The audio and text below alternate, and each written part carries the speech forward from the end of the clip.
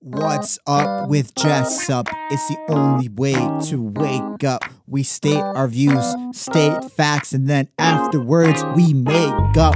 From politics, business, to lifestyle. Let's get this. Jessup Jong knows all the facts. He has no missed list.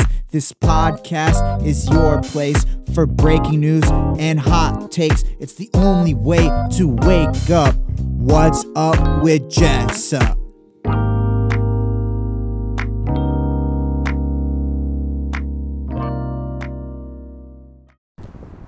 Hello. So I would like to talk to a different issue today. Many people think that anxiety or nervousness, worry are negative emotions, and when such emotions go into overdrive, they certainly are. Today, however, I'm going to talk about the benefits and function that worrying serves in your daily lives. In the ancient times, worrying or being wary meant that you could ward off predators. Human beings are pretty much genetically ingrained to take turns when sleeping to make sure that predators are not trying to kill us. And so people just naturally take turns waking up a little bit, and then when another person is sleeping, that person wakes up as well. Similarly, that is now a obstacle to productivity because it no longer serves a purpose. Unless you have an infant or a baby or a puppy that you have to care for, that does not serve a purpose. And most likely you live in a shelter where you are quite secure and certain that hyenas or other predators will be attacking you while you sleep. So those are remnants of being wary that did serve a purpose, but no longer does not. However, that doesn't mean that worrying, anxiety, nervousness still does not serve a purpose. In fact, it is only the balancing when worrying goes into overdrive, by definition, when it is in excess, that it becomes a problem. Worrying and thinking about scenarios is almost like practicing through situations that actually can happen to you. And it depends on whether you are worrying about things that are realistic concerns versus imaginary concerns that are very unlikely to come true, but in your head it seems like it will. So excess, the amount, as well as the realistic nature of your worry serves as a yardstick in determining whether your worry and nervousness is truly healthy or it does not serve a purpose. And an example can be if you're trying to do a project and you are worrying about it, you go through different scenarios. And by going through the different scenarios, you could either worry about it and then get nervous and mess up the project, or you could take it the other way, in which you worry about the things that can go wrong and you prepare against those things that could go wrong. For example, if you worry about falling over in that presentation of the project, you can then take steps. Will you wear heels? Will you wear comfortable shoes that will allow you not to trip over? Those are things that you can do, actions you can take that will help you to actually prepare against that. And so the initiation of the concern is legitimate, and you thinking about that will actually help you address those concerns. The problem, however, becomes when it becomes more than that, where it's no longer just an address of concern, it becomes playing that concern so vividly in your imagination that it becomes reality for you. So with the same worry of falling over when you're having your presentation, if you play that over and over in your head, so much so that you are constantly in distress and you cannot focus on other productive things, such as the actual content, substance of the presentation, that is the boundary and starting point when the worry becomes excessive and unhealthy. So, you might think that while, falling over is really an unrealistic concern, then we can apply that concern and nervousness, anxiety, worry to a different issue, such as substance. So you can think about, the presentation format. Do you have enough citations in your presentation? Do you have enough evidence to back up your argument, etc., etc.? So those are concerns that you have, and you may have nightmares. You may just go into a daydream all of a sudden and think about that, worry.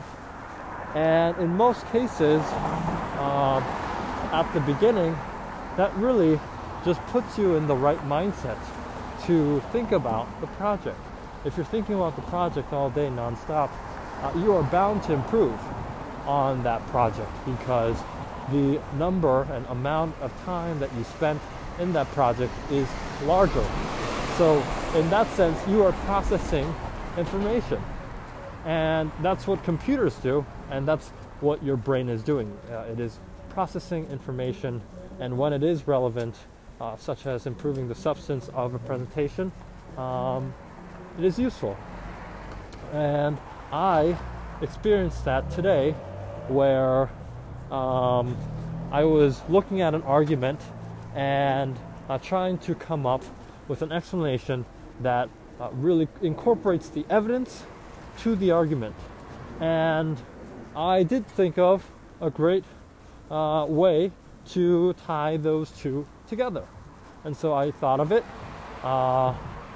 It started off with nervousness and worry, but then I thought of that explanation.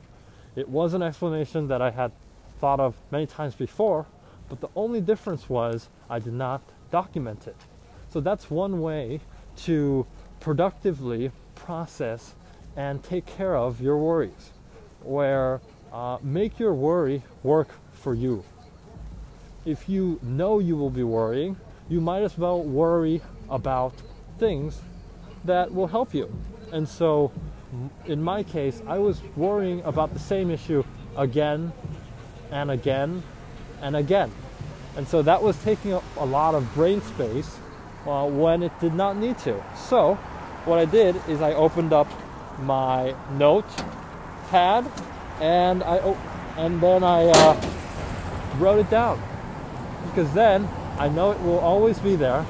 It is well thought out, organized, and I won't have to worry about that issue particularly. Now I can worry about other things. And so I think it's fascinating to break away from the stigma that worrying, anxiety, and thinking about a concern is a bad thing. Because if you think about it, a compliance officer or a business manager, a CEO, a lawyer.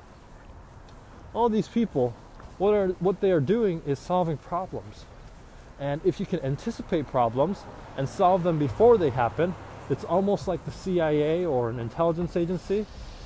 When their job is best done, you will never even hear about the problem.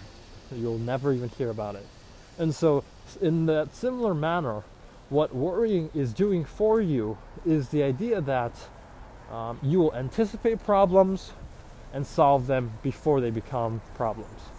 And that is interesting to think about, because that completely changes your mindset on how to deal with these issues.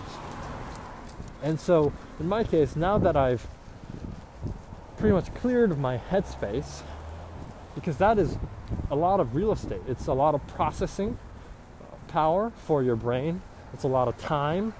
It's a lot of your motivation, because after you worry a lot, you become exhausted. You become tired. So that's a lot of real estate that you've just freed up, which means it's almost like cashing in on an entrepreneurship venture. It's almost like cashing in on a stock you bought. It's like cashing in on that weekly check. And so now that you've cashed it in, that real estate or that money is liquid, which means you can do whatever you want to with it now. The same resources you had tied up somewhere else about worrying about this issue A, now you can free that up, make it liquid, and work on the other issues that are at hand. So in that sense, it definitely serves a purpose, having the record so that you do not lose that train of thought will be very important, because after a while you will have an accumulative effect where you will have a compilation of the issues you've worked on, and you won't have to worry about that over time.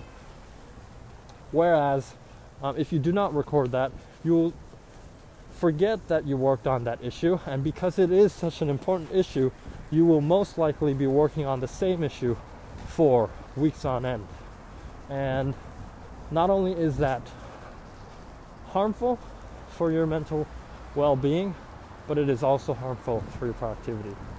So that is something I recommend, where you make your concerns and your weakness work towards you, because you can try to stop a behavior that you do not want, but you can also assume that you will continue, because people are creatures of habit, and you can say and assume that you will continue to do what you have been doing that has been causing you pain, and you can say, how can this habit work for you?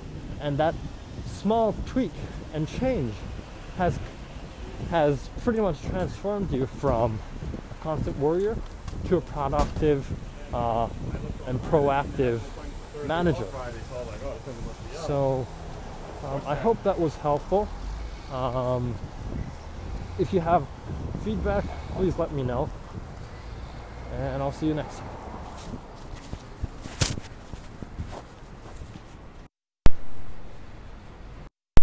Thank you for listening to this podcast episode. If you liked it, don't be too greedy. Share with other people so that other people can learn from the same information that you do. So share this. I also have 2 books out, especially the book on Amazon. You can search my name, Jessup Jong, on Amazon, and you will find the book Human Suffering.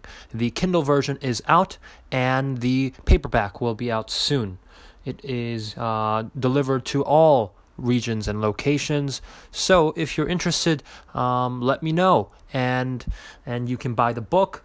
If you've bought the book and you're a fan of the podcast, please feel free to send me a message of what you thought about the book, and I'll feature your question or comment on the podcast. So share the podcast and buy the book. Thank you for tuning in, and I'll see you next time.